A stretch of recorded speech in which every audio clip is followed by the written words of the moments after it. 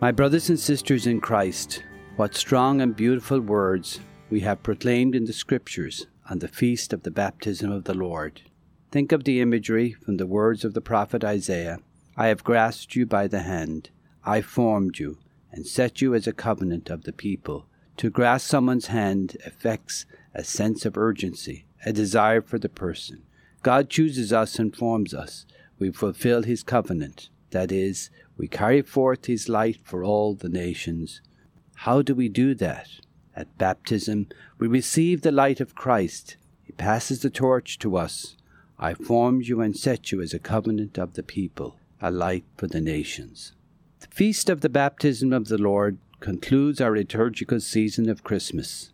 The season of Christmas is the feast of the Incarnation. That is God becoming flesh in the person of Jesus. During this season, we celebrate the birth of Christ into our world and into our hearts, and reflect on the gift of salvation that is born with him, including the fact that he was born to die for us. Every Eucharist is like Christmas, where the bread and wine are transformed into his flesh, his body and blood, and in a sense, he is born anew on the altar. In the Gospel of Matthew, John asks the question of Jesus, which we all ask, why would I baptize you? You should be baptizing me. Jesus replies as God has willed him.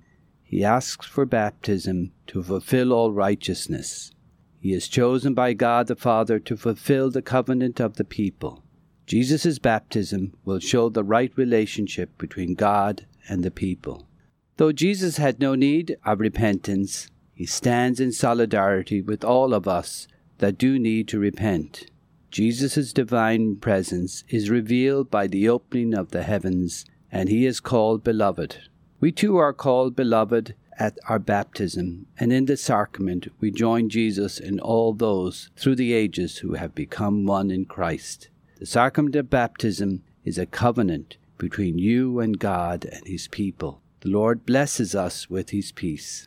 As we close the Christmas season with the anointing of our Lord through the sacrament of baptism, we consider afresh the meaning of Christmas season, which is not meant to be separate or apart from our daily living.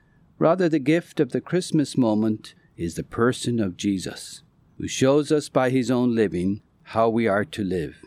He humbles himself to our humanity and begins by participating in his own baptism to show us the importance of sacramental living.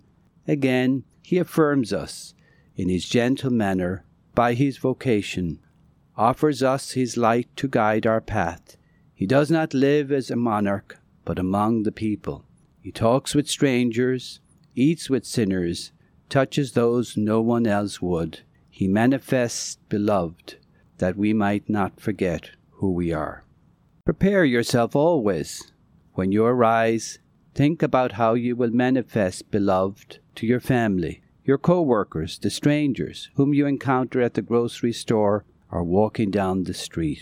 When you prepare for sleep, consider all that you have done to fulfill God's covenant for the day. Please do not let Christmas slip away. May we live as beloved, a covenant of his holy people.